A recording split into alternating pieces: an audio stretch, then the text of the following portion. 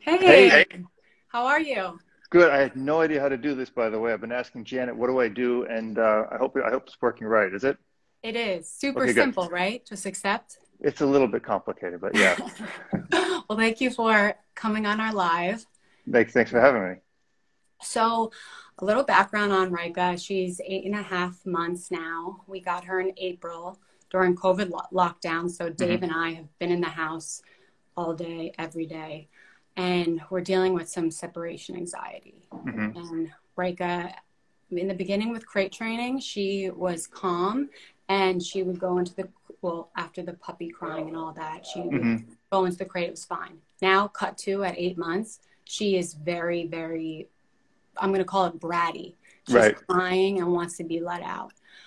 With the crying, Dave is on conference calls all day long, so can't have the puppy crying. right. And what do we do? Well, I mean, part of the crate issue is going to be easier to solve if the dog sees it as a positive thing, right? So, I mean, people say it's a denning thing. It's nothing to do with that. It has to do with just a safe space. This is a space I like to be in. This is a space where great things happen. The most successful people with crate training are going to be people who make the crate um, kind of an event and then make being out of the crate a non-event. So, for example, I go in my crate, I get fed. I go in my crate, I get toys. I go in my crate, I get attention. I come out of the crate, nothing happens, right? That's kind of the mindset for the dog. I mean, solving problems is always very easy for me to say I would do this and it would work because it worked with this dog, and this dog, but it didn't work with every dog, right? Hmm. There's no one stop shop for dog training. It's kind of Hmm. just out thinking the dog. Hmm. And that's kind of what you're facing with your dog is why is she barking when she's in the crate, right? Is that where she's barking the most? Is she barking when she's outside? Where are the issues? So it's inside when I am, let's say, doing a live like this. I'm in Mhm. the crate is in front of me. She's seeing me Right. talking. She wants to be a part of it, and it Yeah. happens too when we're filming with other people. I've been filming with some trainers, and she just cries and cries, and nothing else matters. She just Right, wants. because it's exciting to her, right? So that she's getting anytime a dog, especially a dog like a Malinois with prey drive, has a level of excitement, they want to be a part of it. And part of training that dog, whether you're doing protection work, obedience work, or just basic socialization work, the dog has to know there's a time for you to do something and there's a time for you not to do something. And the not doing something is an event, just like doing something, right? So the dog whines, right?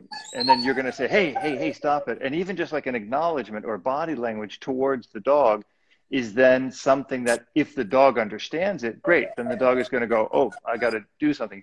But if the dog doesn't understand it or it's not meaningful to the dog, then the dog just kind of is trying to figure it out. So the dog will continue to whine or escalate it up or try to take on a behavior to try to figure that out.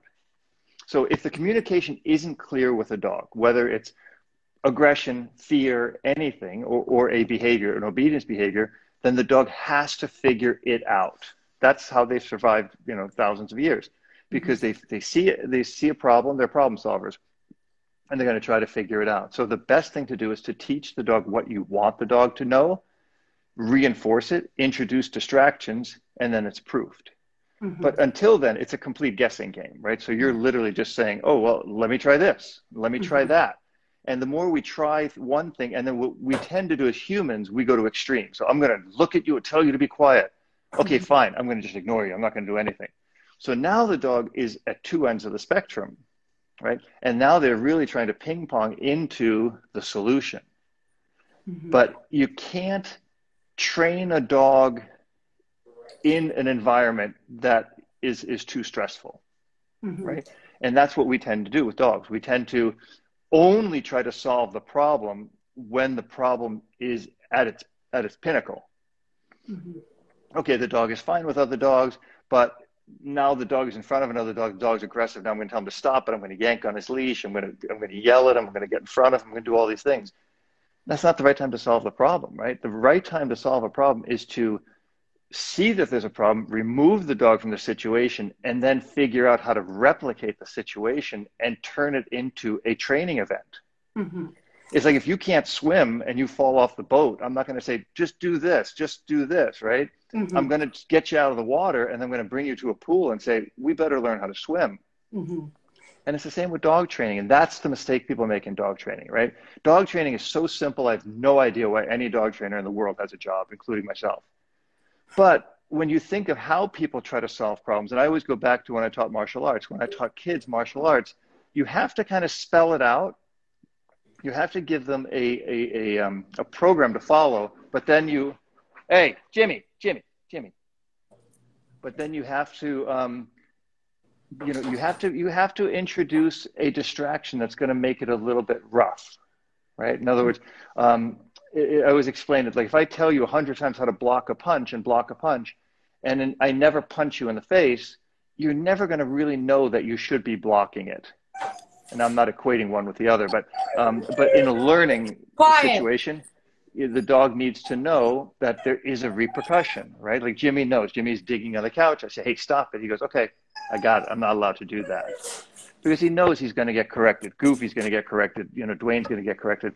And it's a really important piece for people to understand that makes a lot of sense to the dog. Mm-hmm. So what I have been doing, I gave her a Kong with peanut butter. She was fine for, let's say, 15 minutes. Now she's done with it. And now she's crying now. I have been conditioning the quiet and clicker training it. Yeah. It works sometimes. Again, now I'm doing this live. Right. And I mean, at this point, what would you recommend doing? Well, so the clicker isn't going to work. The clicker is for marking a behavior in time, a moment in time, right?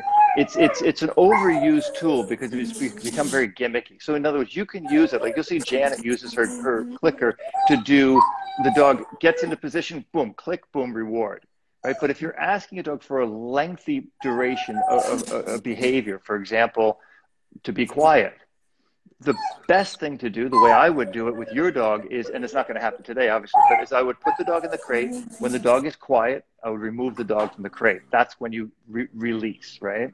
But it's not a clicker type training. It's not going to work through a clicker because what are you marking? Click, okay, you're quiet. Click, okay, you're quiet. There has to be an end to it. So if, in other words, if the dog is quiet, good quiet, come on out, or click, and then the dog comes out, and then the dog gets to do something fun, and you build into the duration. Okay. That's the main thing. You're just dealing with a dog who's frustrated, who's a pup, who's 8 months old, who's wants to do something. It's a Malinois. I mean, that's I always tell people, you got the dog you got. Yeah. If you decide to get a dog like a Malinois, then you're going to have to deal with those kind of things. The number one thing people always complain about is my dog bites. Well, you got a Malinois. That's what they're bred to do. Right. So you've got a high drive dog. That's just, she wants to go do something. And sometimes the more they can see you, the more they know that, well, every time I see you, we get to do something. But now suddenly you're standing there ignoring me. So I must be doing something wrong. So I'm going to try to do something right. And that is going to be through whining. And remember, whining isn't always a sad thing. Wait, time out. Dave, don't let her out right now. She actually just quieted down. She just quieted down.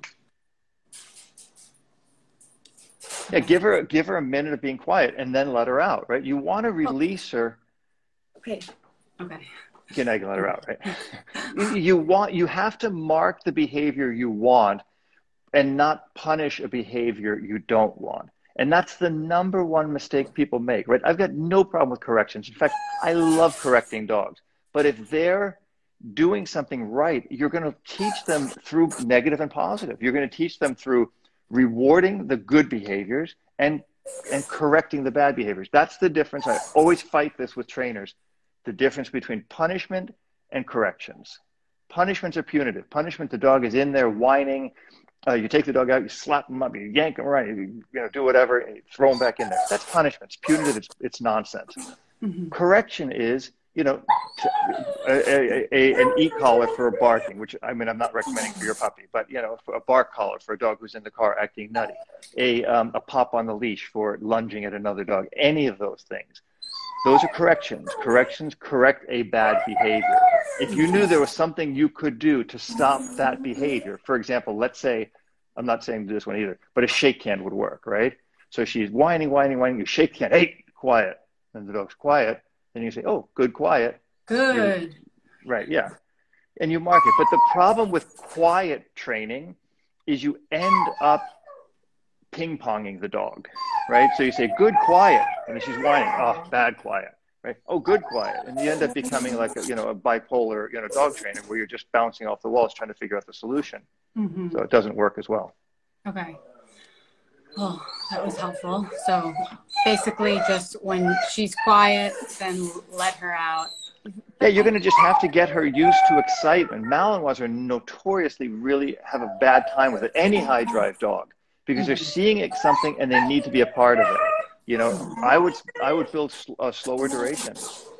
Slow durations? Yeah, slower durations. If she's in there for 5-10 minutes, take her out. Good girl, But when she comes out, nothing happens, right? It's not like she comes out and she gets to play tug or she gets to do something. She comes out, okay, good. And then she's out, nothing. She goes in, good girl. Something good happens in there. Okay. Eventually, she'll just learn to settle in her place.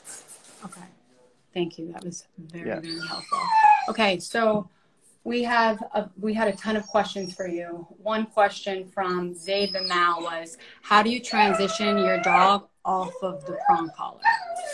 Well, the important part with prong collar or any corrective collar, whether it's e-collar, prong collar, choke collar, anything, is to use it as a teaching tool. So you want to start to associate behaviors with the correction that the implement is going to use. For example, you have a prong collar and the dog is like lunging forward.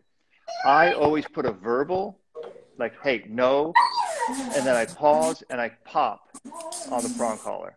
So what happens then is the dog associates, he says no, and then something negative comes. There's a physical repercussion to my verbal cue.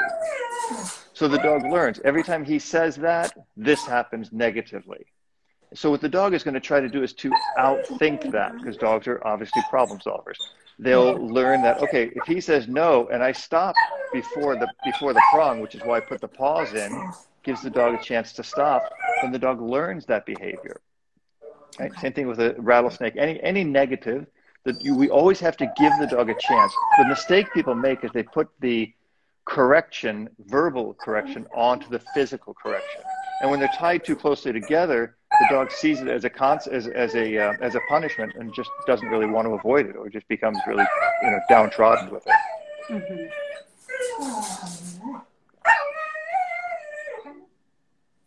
Well, you got a Malinois. Yes. And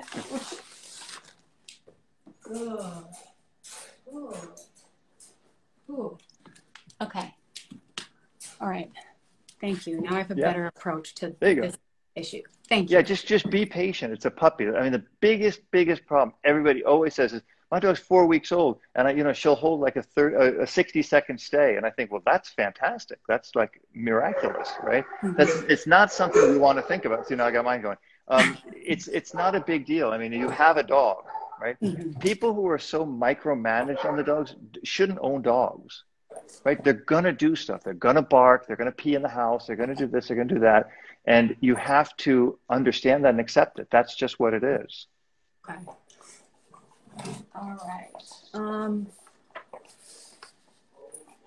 Okay. I mean, this is kind of similar to the crate issue. Anna is not real. She has a Malinois in Manhattan. She lives in an apartment, and the dog is barking every time the elevator ding goes off. Yeah.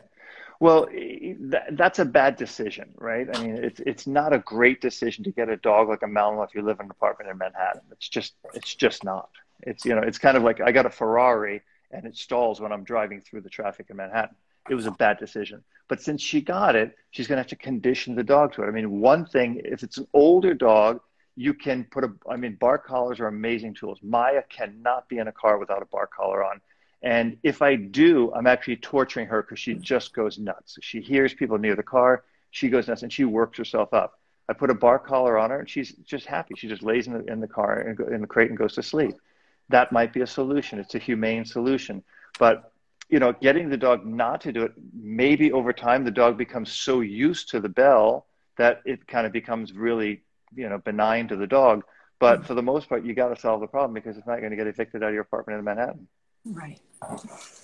Another question from actually a lot of people was how to socialize your puppy? Well, socialization, the mistake people make with socialization, and you see this a lot, when you see dogs in the shelter, they always, always, always make the mistake of thinking socializing means take the dog to a dog park, let the dog meet other dogs, let the dog be very dog friendly and all that. I wrote an article a long time ago called The Danger of Dog-Friendly Dogs. And the danger of dog-friendly dogs is they think all dogs are friendly. And eventually they meet a dog who's not friendly and they get killed, right? So to be social means doesn't mean you have to run up and hug and kiss everybody and shake everybody's hand and talk to everybody. It just means you have to be cordial. So socializing a dog means exposing them to things that could be triggers: cars, bicycles, other dogs, people, children, people of color, people of different sizes, people in uniform, and all these different things. The dog is your dog. It belongs to you and your pack, or whatever you want to call that. The dog must be friendly and accepting of everything in my home and everything I tell them to be accepting of. He doesn't have to love other dogs. Dwayne is the most dog-friendly dog on the planet, right? Janet's done an amazing job just socializing him, and she takes him to agility and obedience trials and all this stuff. So he's got that skill. There's still every once in a while a dog that he just doesn't like that he'll bark at, and that's cool. Like, people don't need to tell me my dog needs to be more friendly. It doesn't. It's nonsense. The dog's not going to bite anybody, and nobody should have their dog off leash. And if the dog was off leash, I can control my dog. And a dog like Dwayne or Jimmy or Goofy, they're not going to bite anybody anyway. Socialization means exposure in a safe environment with positive experience. The only way you can control a positive experience is by not letting them have a bad experience, like meeting a dog nose to nose and it blowing up in your face. Mm-hmm. So Jess Gray is live right now. How do you get a dog to stop wanting to chase bike joggers, bikers? Well, the thing with that is this deals with a component of the dog's prey drive, the dog's excitability, the dog's desire to chase, bite, kill, and eat whatever it's in front of it. That is a natural component of dogs. Unless you have like some crazy little toy dog that doesn't have that prey drive, all dogs were bred to be predators. That's how they eat. So it's a hardwired DNA. The way to do it is to focus on solid obedience in the absence of the distraction. When the distraction is not there, then bringing the dog into the distraction and focusing on what you want the dog to do. People spend a lifetime telling the dog what not to do. Don't do this, don't do that, don't do this, don't do that. It's much easier if I tell my dog to do something and correct them for not doing that than to spend an immense amount of time don't chase them, don't lunge at them, don't bark at them, don't look at them, don't whine at them. Well, just tell them what you want them to do, right? Sit, look at me, heel. Those are jobs that I want the dog to do. And when the dog does it, I can say, good, very good, and move the dog away. Getting a dog to pay attention to you, to focus on you, a basic look command, which I talk about all the time, is one of the number one ways that to solve that prey drive issue. Because look at me, you can't lunge at the person on the bicycle if you're looking at me. Right? Makes sense. Okay. This is a question from Good Boy Dog Training. What are your thoughts on a bite sleeve with your own dog? Well, you can do it and you can condition it. It's not the best idea because for a dog to do protection, and I know you had Oscar Mora on, who's probably one of the best trainers and decoys around. I mean, I love Oscar. That would be a great question for him. I can tell it to you from a behavioral standpoint. And the idea is that you want to condition a dog to the job that you want them to do, right? And the job you want that dog to do in the sport or in protection, whatever it is to move away from you and bite something in front of you. The dog will never, ever, ever be biting you in a competition or in reality and protecting you. So teaching the dog that behavior is counterintuitive to the dog, right? You're kind of hardwiring a behavior for the dog later on that you never want. You want the dog, you can do little rag work with the dog, you can do a little basic tug work with the dog to teach the dog good hold and stuff like that. But protection work is one of the only things you really do need, and you need a really good decoy, right? You need a really good helper to do this with you. You can't just let this. I've had bad people work my dog, right? It's a joy when you see somebody like Oscar working a dog, because he's like impeccable at it. Like I don't think I've seen somebody as good as him, where they just get it. They know how to work the dog. They're precise. They can move. He's young. He's agile. It's worth its weight in gold. I would definitely encourage somebody, if you're going to get into protection dog sports, not only to find a club, but find a good club and a good helper to work with. Okay. My Pitty Pharaoh hound can't handle tug yet. What are some games we can play? I was hoping to teach drop. Well, so yeah, I mean, tug and drop. I mean, I don't know the correlation between those two. One thing you want to think about is the breed of dog, right? So a lot of times, terriers are not notoriously great dogs for tugging and stuff like that, because they tend to thrash. If you look at a dog like a Labrador, Labradors have soft mouths. Teaching them to tug is a little more complicated, but they have a really solid idea to bite and hold something. Shepherd, same thing, taught to bite and hold. Rottweilers, bite and hold. Dogs that are more thrashers, which would probably fall into the terrier category. And I'm really spitballing this because I'm talking about a specific behavior in a breed. And really, we have to think about, people say, well, you're generalizing in a breed, but that's why we have breeds, right? It's only really stupid people who say, well, you can't generalize like that. Well, you actually can, because for generation of generation, you bred a dog for a certain behavior.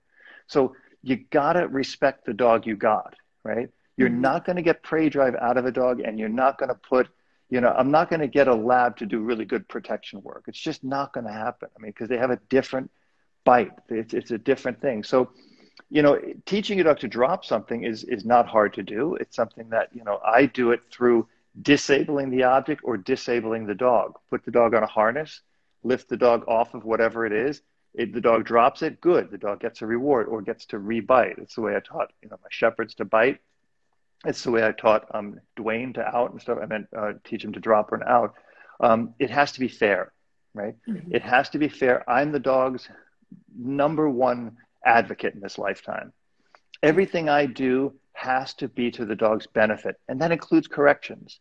If the dog doesn't drop, I'm going to correct the dog. I'm going to disable the dog by lifting the dog on a harness. I'm talking about a harness, so that the dog is just kind of helpless, front paws in the air. When the dog drops it, yeah, good boy. Or, with puppies, I just pick them up. I've got a video on my site where I showed that with Dwayne, where I would just pick him up when he drops it. Yeah, go get it. And then I'll pick him up, drop. Yeah, go get it. And it's very, very fair to the dog. So this brings us into the next few questions. What is the most effective way to correct a Mal puppy and a Dutchie, 10-week-old? Well, the thing you want to be careful with dogs, Malinois, Dutchies, German working line German Shepherds, Rottweilers, Dobermans, any of these working type dogs, the number one thing people correct them for is exactly what they got them for, which is biting, being very assertive, being very dominant. And you run the risk of one or two things. One, you're going to either get the dog to become fearful of the idea of biting, or you're going to make them more aggressive, right? So I would say one, in correcting them, is be fair, have a reward for the accomplishment of the goal that I'm trying to get the dog to do, whether it's out or, or sit or whatever. I don't, every correction I do for a dog meets that dog's temperament. And that's critical. And I mean, I can tell you, I've worked with more dogs than most people, mainly because of my work at the shelters, not because of my work in the private sector. But when you get there, you have to be able to read a dog. You have to know your dog. And people always say, well, how would I correct my dog? I don't know. I mean, it's like, it's like, how do you correct your husband? I don't know. You're married to him. I mean, I know my relationships with my friends, my fiance, my dogs, my family, and I know how to interact with them based on observation. You must be intuitive. Like your children, you might have two children. One might be very soft. One might be very hard. One, you might say, don't do that again. I didn't like it. And the kid's like, oh, I'm not going to do it again. And the other one, you got to kind of, rough them up a little bit. I'm going to catch a lot of crap for that. Every time I say something like that, people go, oh, he's abusive. You need to understand the levels with people and with dogs to be very fair, because all of our corrections, if we understand we're advocates for our dogs or advocates for our children, what we're trying to teach them really is life skills. And life skills keep us alive. And if we want to get rid of that, if we want to kind of, kowtow down to this feel good, everybody gets a trophy thing, we're heading in a dangerous path, especially with dogs. And a lot of people are getting Malinois and rescuing pit bulls from the shelters, and they refuse. They baby it. They put their shirt in like a pink tutu and think it's funny. But it's not. That dog has a natural ingrained drive that must be understood, and it must be met. Otherwise, you just, it doesn't work. Mm-hmm. Okay, Shepherd's Daily Lives. How long is an appropriate amount of time for a Dutch in a crate versus buying an outdoor kennel? Being gone for 5 to 6 hours a day, is it okay to crate a dog for that time frame, or should I buy an outdoor kennel? Well, it's two different things. I mean, an outdoor kennel we use to just get the dog to kind of be in. Crates we really want to use to confine the dog so that we can potty. And then an outdoor kennel, the dog's going to potty in the outdoor kennel. The dog's going to run around. The dog's going to live in the outdoor kennel. If you're going to be gone for a long period of time, that is a good idea because it affords the dog more freedom. You don't want the dog just cooped up for 6-7 hours. It's not fair to the dog. But crate training is something that we use because it teaches the dog a place command. It teaches the dog to be calm. It teaches the dog that there is a reward for being in there when they come out. It's two very, very different things. People think they're the same thing. Like people say, oh, I use an X-Pen for my dog and he's peeing in the house. Well, yeah, because he's sleeping over here and he's peeing over there.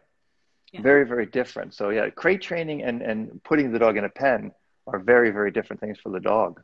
Mm-hmm. Okay, Raymond says I'm having a vacation for 2 months. Is it okay to leave my dogs to a professional pet boarding or have my relatives take care of them?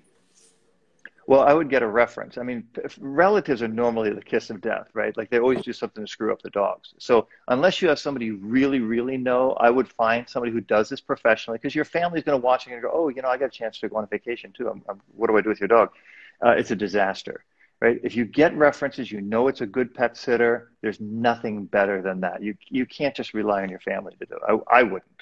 Mm-hmm. Robert, what are your thoughts on having 2 handlers? Both Dave and I love training Rika. I definitely, per COVID, per my personal situation, I definitely have more time with Rika, and I do the majority of the training. Do you think that? I mean, what are your thoughts on the dual handler? Does it work? Well, I mean, if you have a child, they have 2 parents, right? So it obviously works. I mean, like when we got Dwayne, the other dogs, were kind of trained already, but when we got Dwayne, we made a very strong decision, like we would be on the same page. Now Janet is great with rewards and positivity. I'm a little bit more on the structure, and it actually has helped Dwayne really grow into a really amazing dog. But the biggest thing is that you and your partner be on the same page. Like, these are the words we're going to use. This is what we're going to tolerate. This is what I'm seeing. This isn't right. I don't agree with this. I don't want that behavior.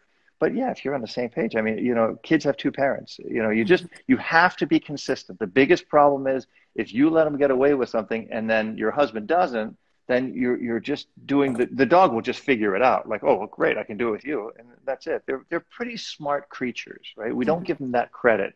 They're simple. They're black and white, but they're pretty smart. They've survived a long time. Thank you for that. Okay, Mike Karaki, resource guarding tips. Well, resource guarding, again, we're getting into a situation that we want to prevent preferably before we want to fix it. Right? So when a dog is already at a resource guarding issue, and resources can be either a person, a place, or a thing. So it depends what the dog is guarding. The first thing, usually, if it's a resource guarding, like a food aggression issue, I always hand feed the dogs. Everything comes through a work. You do something and you get something. Dogs that understand that have a very easy time in never becoming resource guarders. Like, I can walk up to any one of my dogs, doesn't matter what they have, and I can take it. Just in front of me, just walk up and take it. Now, the one that was interesting was Boz, our 18-year-old dachshund. When I first Janet and I first got back together, I gave him a bone, and Janet said, oh, he's gonna rip your face off when you go to get it away from him. And he was like, he's really a powerful dog. I put my hand in there, and he was growling and this and that. And I just didn't back off. I didn't get aggressive with him, but I just showed him like, that's not going to happen. Right. Mm-hmm. And I just took it. So resource guarding is something you want to prove before you have to solve it. So teach the dog. I give you a ball, you give it back, you get another ball. You have a treat, I give you another treat, I get that treat. You do the trading thing first. That must be understood with the dog so that later when you put a correction on it, if you must put a correction on it, then that's there because the dog didn't pay attention and didn't follow through on the kind offer, right? We don't want to come in like a Navy SEAL and just bust in and take the whole place down. We want to send in a piece, an olive branch first, like, hey, this is really what we want to do. Mm-hmm. And make that more beneficial for the dog. Then you can obviously, correct the dog later. Mm-hmm. Okay, Robert, I just want to mark the time. We're half hour in. Are you good? Sure. For more questions? A little bit more. Yeah. Okay, awesome. Okay, do you see this one question on the screen? Do you want to answer it? For food? Is it the one that says make them work for food? The one from Harshad. Hang on. Do you want to answer that? Hang on. That's up to you. Hang on. From Harshield? Harshad 777. Oh yeah, okay, I see it. Oh yeah, I mean, I'm happy to answer. What's my opinion on ear cropping and tail docking? It's a decision people make on their own. I don't like it, right? I think it's stupid. That's just a personal thing. It's something that I'm not for, but it's like a tattoo. If you like tattoos, then get a tattoo. I'm not going to get one, but I don't like the way it looks. The most beautiful Rottweiler I've ever seen belonged to a friend of mine, Carl, and it was from Germany, and it had a full tail and full ears, and it was the coolest looking Rottweiler I've ever seen. I'm not a big fan of Rottweilers. The looks, I should say. I like their personalities, but if it's done at a really early age, it's not the end of the world. But the ear docking thing, I just think it looks bad. It's I know why they do it. It's the idea to it was for fighting dogs because it would be less of an ear to tear off. That's the really idea behind it. And it's one of those things that's supposed to make the dog look tough. I always say if you need a tough dog, you should just study martial arts because you should be tougher, but not my thing, but yeah. I like that question. Thank you for that. Yeah. Okay.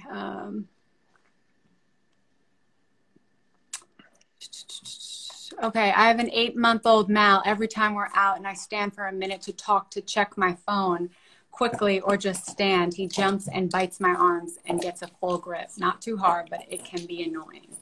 So that goes back to you got the dog you got, right? Malinois are going to bite. That's just what, if you don't want that, then you shouldn't have got the Malinois.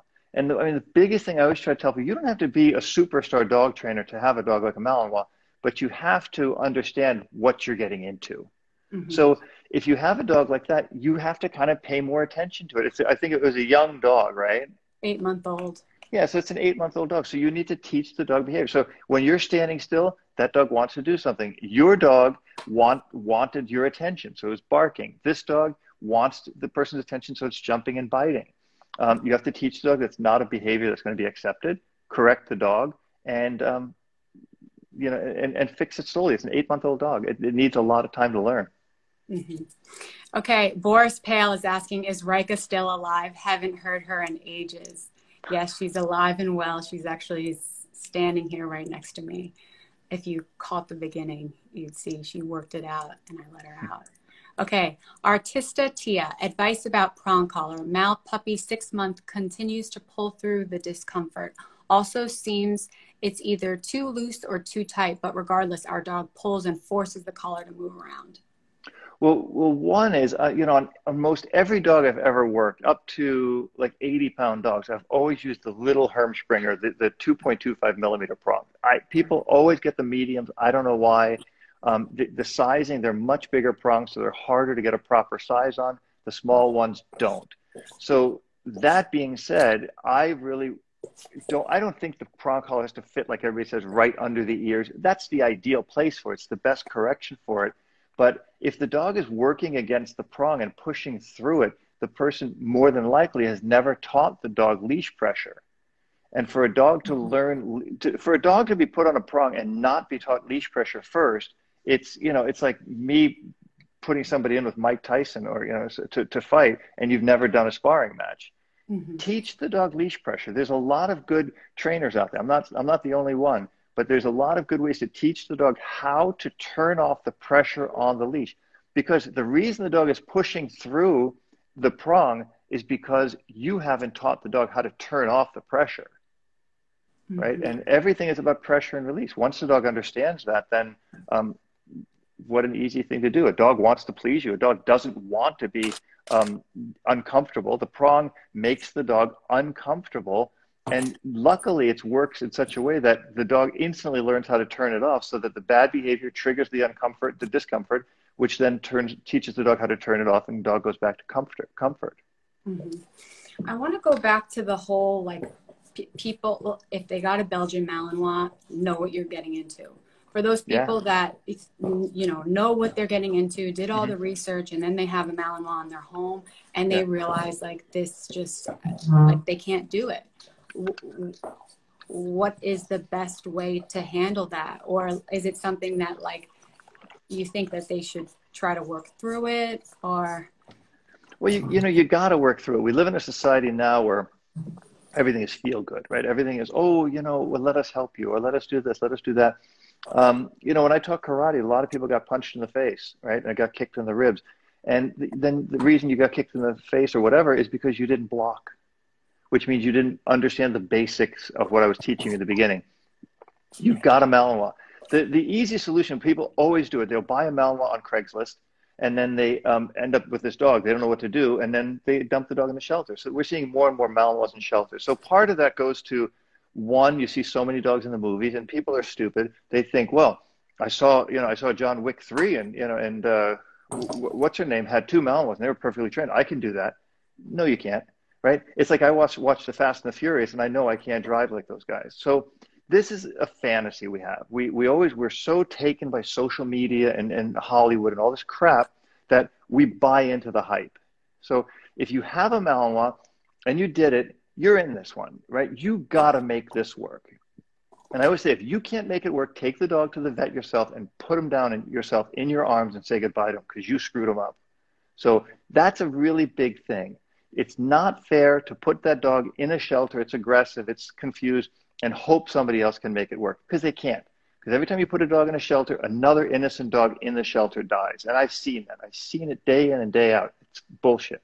So if you got this dog, hunker down, man up or woman up or whatever you want to do, and train this dog. There's tons of free. I mean, my channel is only one of many really good channels. You've had really good trainers on your show. Get one of these trainers, hunker down, and train your dog, right? It's something that you got to own up. You got to be responsible, and that's it. There's nothing else to it, right? You got to train this dog. So if you were courageous enough to get it, then you better be courageous enough to learn how to train it, and that's the way it goes. Great answer. Okay. I love all your references to martial arts and karate. I'm a boxer, so. Oh, there you go. I appreciate Same thing. That. Yeah. Okay, Jordan Samuel, personal question for Robert. When are you getting on the Joe Rogan podcast? Everybody's asked me that question. I love Joe Rogan. Joe Rogan's a martial artist. Joe Rogan and I have so many things in common like that. I would love to. I mean, I just think he's cool. He's one of the few people I actually like. I like him too.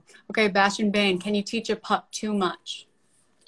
Well, you can't teach a pup too much, but you can expect too much, right? I think the biggest mistake people make is they expect way too much of their dog, and they start flooding the dog with information. All you need to do really is get your dog to want to learn. That's the number one thing we want to focus with dogs. We want to make them want to learn. The learning process must be enjoyable. And some days you can't do it, right? This is where I always say, I always get accused of being sexist, but this is where I think when I watch Janet train a dog, it's much nicer than the way I train a dog. And that's because a woman has a nicer maternal way with the dog. Like Dwayne's upbringing, I give all the credit to Janet because she's done such an amazing job. And she was always patient with him, always affectionate to him, always understanding of where his limits were. As men, and I use that term loosely, we expect too much. We're kind of too hard with this and with that. And it's funny because, you know, Janet really calls me out all the time. Like with Boz, she'll hold him a certain way. I flip him on his back and I've got him, he's 18. And she says, well, that's the difference between a mom and a dad. A mom is going to baby the dog and a dad is going to, you know, let him get his knees skinned up. What you really want is you want to form that balance, that yin and yang, right? Where you have so much strong, so much weak, so much power, so much compassion. And that really works the best for the dog. But too much, no, but you can expect way too much. So be compassionate, be a little bit more nurturing to a puppy. Think more of a mom than a dad, where when it gets to that adolescent phase, then think more like a dad and think like, hey, you're not allowed to do that crap. You're going to get in trouble. That's definitely what I have to work on right now with the 8 months with that turn, being more strict. Yeah, it's hard. I mean, it's something that, you know, it's usually not inherent in the female energy. If I don't want to say men and women, because it's the wrong thing to say. But in the female energy, it's a nurturing energy. The male energy is more of a conquering energy, right? So whatever you have or identify with or whatever, you have to understand that a being like a dog needs a balance of that. And it's important for you to infuse it into your dog, especially a dog that can get in trouble, like a Malinois, a Mastiff, a Rottweiler, a more powerful dog. It's not just a little, you know, Yorkie poo. Right. Okay. What are your thoughts on neutering? Again, it's a personal decision. I mean, you know, we're one of the only countries in the world where we're so gung-ho on it. We do it. I'll tell you why I love it, because a lot of morons have dogs. They're irresponsible. They let them run outside. Oh, my dog's really friendly. It gets a dog pregnant. You have 10 puppies, that 9 of which are going to end up in the shelter, right? Which are going to be killed, and they're going to end up in a barrel and then made into compost, which is really disgusting. But, you know, we don't neuter our children, right? People, and then you'll get the lies. People say, oh, the reason you want to neuter them is because you want to prevent testicular cancer. You want to prevent mammary cancer. Well, if you cut the organ off, I mean, if I pulled one of my lungs out, I won't get lung cancer in that lung. So it's a lie that we tell people. Now, a neuter dog is easier to handle because it doesn't have the testosterone, right? But a female, sometimes when we spay them too early, we can create aggression. There's a reason, and I always say this, right or wrong, but I say there's a reason God gave us the sex organs, and it's to develop into the sex that the sex organ is supposed to become. A male dog is going to have testosterone. That's what you're dealing with. That's what you got. That's really what you should be able to handle. If you can't handle that, you should get a stuffed dog or a gerbil, because you're just going to have that. It's responsible to do, but only if you're an irresponsible person, right? If you can't manage your dog, you just got the wrong dog. If you have health issues at some point, the dog is overly obsessive, the dog is older or whatever, fine, do it. But it should not be a problem solving thing. Okay. Red pills. What's the best way to join a French ring club, and why is it so hard to join? Well, because, you know, really good French ring is one of the hardest sports. And the reason it's hard to join is because they don't want to waste their time with idiots, right? And if you haven't proven yourself and you're just going to show them, go, oh, I want to learn French ring. And you go in there and you spin their wheels for a month or two. And then you go, I don't want to do French ring. I want to do Mondio ring, you know, or I want to do AKC, or I want to do dock diving. They wasted their time. And I was a member of an IPO club, and they would always have people in. And then the guys who were in the club would always be doing all the training. And then we never had a decoy to work with. So it's stupid. It's a waste of time. You know, in the martial arts, again, back to the martial arts analogy, when you came to my dojo, you're going to clean floors first, right? Because I want to know you want to be there. So if you want to join a French ring club, French ring clubs don't want you because they want to train their dogs. They don't want to spin their wheels with somebody who's going to waste their time and then decide, wow, it's too much work, I can't do it. French ring is a super complex sport. So is Mondio and IPO. But the biggest waste of time is people who just come in and think they want to do it. They're gung-ho. They're there 5 days a week for the first 2 or 3 weeks. And then they go, you know, I haven't been really able to go back to my hot yoga. And then they're back to hot yoga and their dog's, you know, suffering in the background. You got to make a decision. You got to prove yourself before you join a club. Mm-hmm.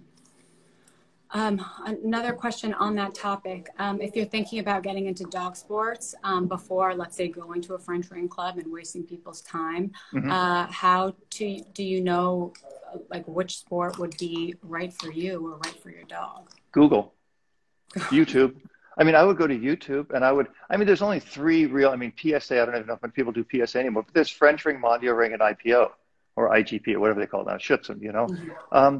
You could really go through YouTube and go through and find, wow, okay, this is French ring. I would study it.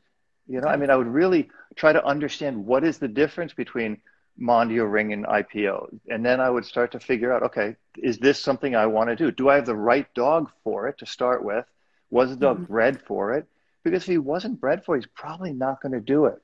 Mm-hmm. You know, that's just, you just gotta understand that. You know, I really wanted to play basketball. I can't. Mm-hmm. Another question regarding trainers. Um, can you give me other recommendations for other good trainers that you think highly of? Well, you had Larry Crone on. I like Larry, and I like Oscar. I mean, I think they're two of the top trainers. You know, I mean, Mm-hmm. I really do. I don't really go by famous trainers. You know, that just that they're good. Sometimes you find the best trainers. I mean, this guy Jimmy Van, who's a really good decoy and trains dogs. He works mainly with police departments. Um, it's hard for me because most of the trainers that I know, you know, again, I mean, I think Oscar's fantastic. I mean, he and I are friends, and I've watched him. You know, we met each other like 8 or 9 years ago, and I sent him a picture after we reconnected our friendship, and I was like, dude, remember this when we were at this Mondio club and I was doing Goofy, and he's like, oh man, I don't remember that. So, you know, it's also who clicks with you, right? I mean, Mm-hmm. dog training, like I said, is such a moronically simple thing to do. I don't know why people make it so complicated. Um, but it's really somebody who gels with you, somebody who really gets you and gets your dog. Because if they don't, they can be a great trainer, but if they don't get you and get your dog, they're not good, Mm-hmm. right? Okay. Back to the research. Okay. How do I allow my 2-year-old Cane Corso female to allow to be petted? She is non-reactive, but when people reach towards her, she snaps at them. Well, but then she is reactive, right? Yeah. So you can't say she's not reactive, but when people reach for her, she snaps at them. Um, I mean, I would teach the dog, you know, first of all, you want to get the dog in the situation where people are present and the dog's not expecting something. More than likely, the dog is feeling some kind of a pressure, right? So what you want to do is get somebody close to the dog. You want to kind of get the dog, you know, the hands moving in front of the dog. And then, you know, and remember, every time if they put their hand forward and the dog snaps and they pull back, that it's instigating a game for the Mm-hmm. dog. So obviously you don't want to get bit by you know, a Corso, but you also want to start to make sure that dog is a little bit more social. Put the dog in a sit, you know, have somebody in front, let let the person get their hand sniffed, go away. Take it in steps. Everything's about steps. You know, I mean, we don't get in shape by going to the gym for a week. We get, you know, we paint ourselves through it. Mm-hmm. Okay. Let me see what other questions that were sent here. How do you get your Mally to socialize around kids?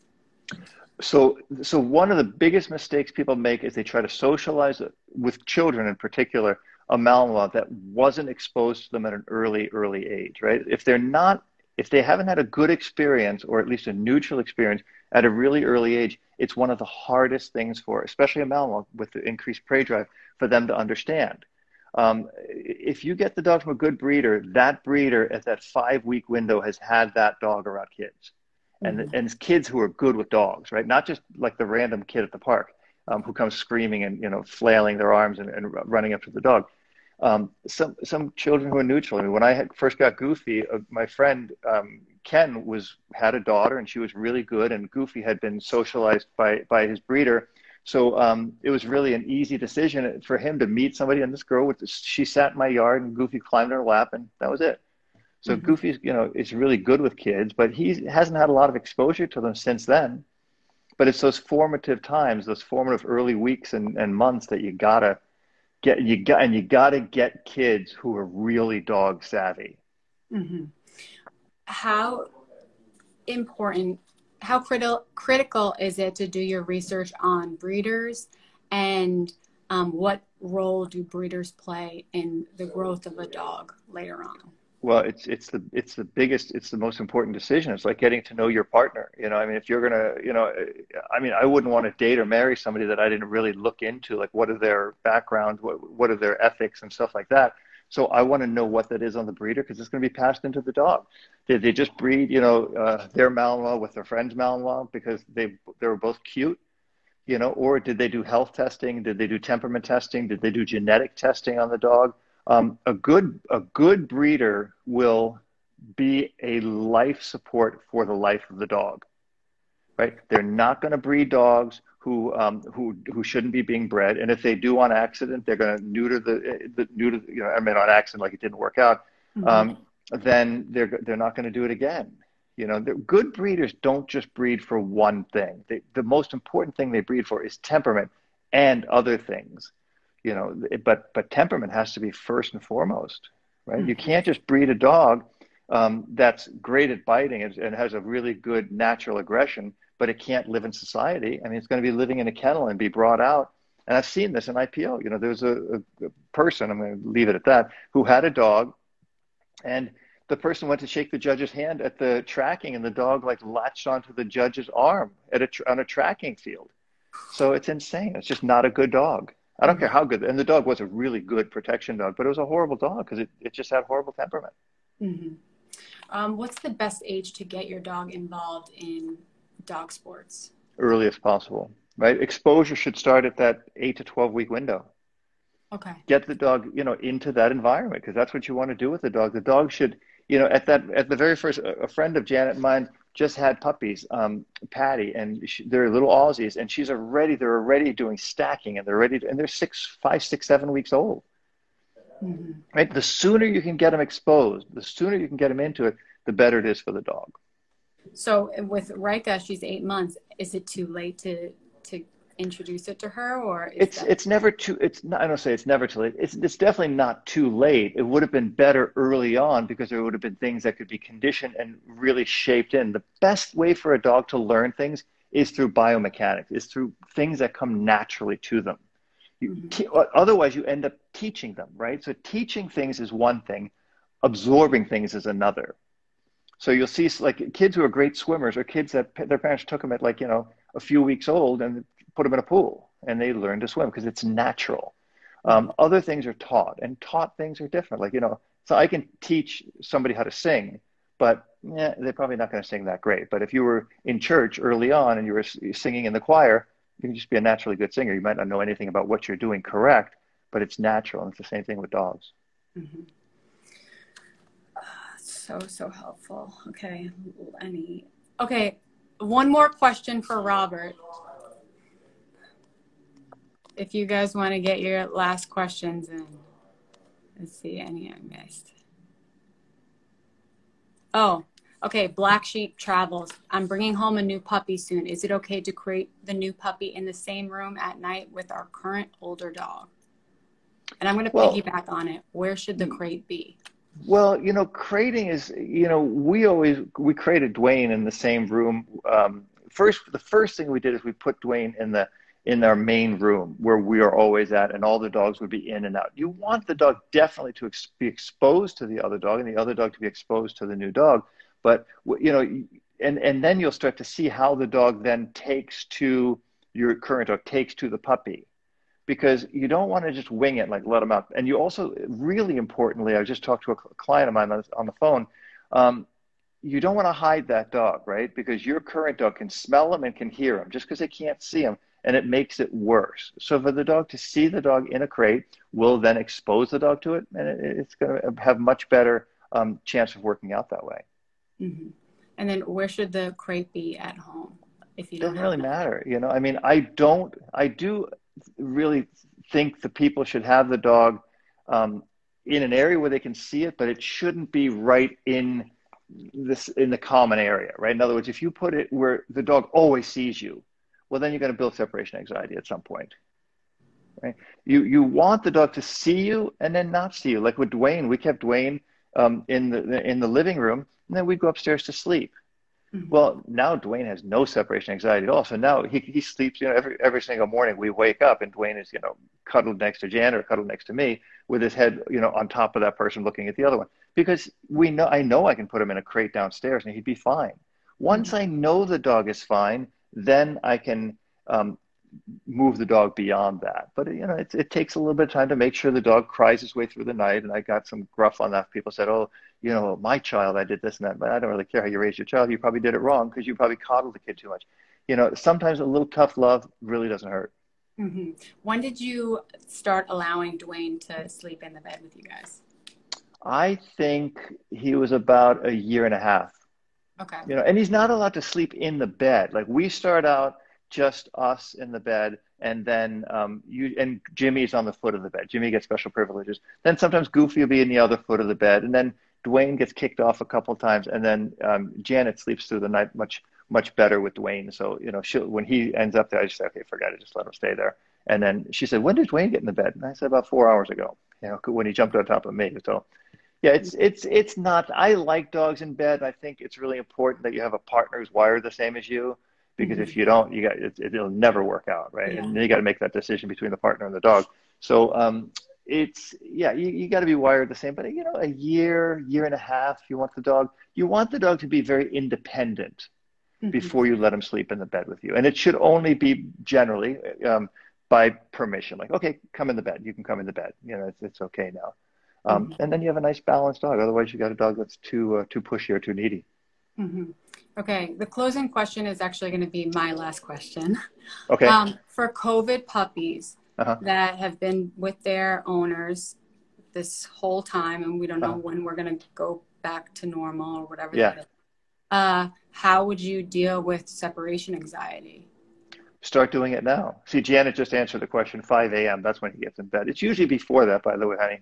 Just so you know, she says 5 a.m. But he does get in early. You know, the thing with COVID, I think COVID was actually a good thing for socializing dogs, because you didn't have people, you know, just running up to your dog saying, "Oh, can I meet your dog?" Because I hate that, and Janet's one who hates it too, because people rush up with their dog and your dog. Can my dog say hi? It's not really can my dog say hi. It's like, hey, my dog's coming over to say hi. The thing with COVID, it made everybody so like afraid. God forbid if you sneezed, you know, they would be like 6 miles away from you.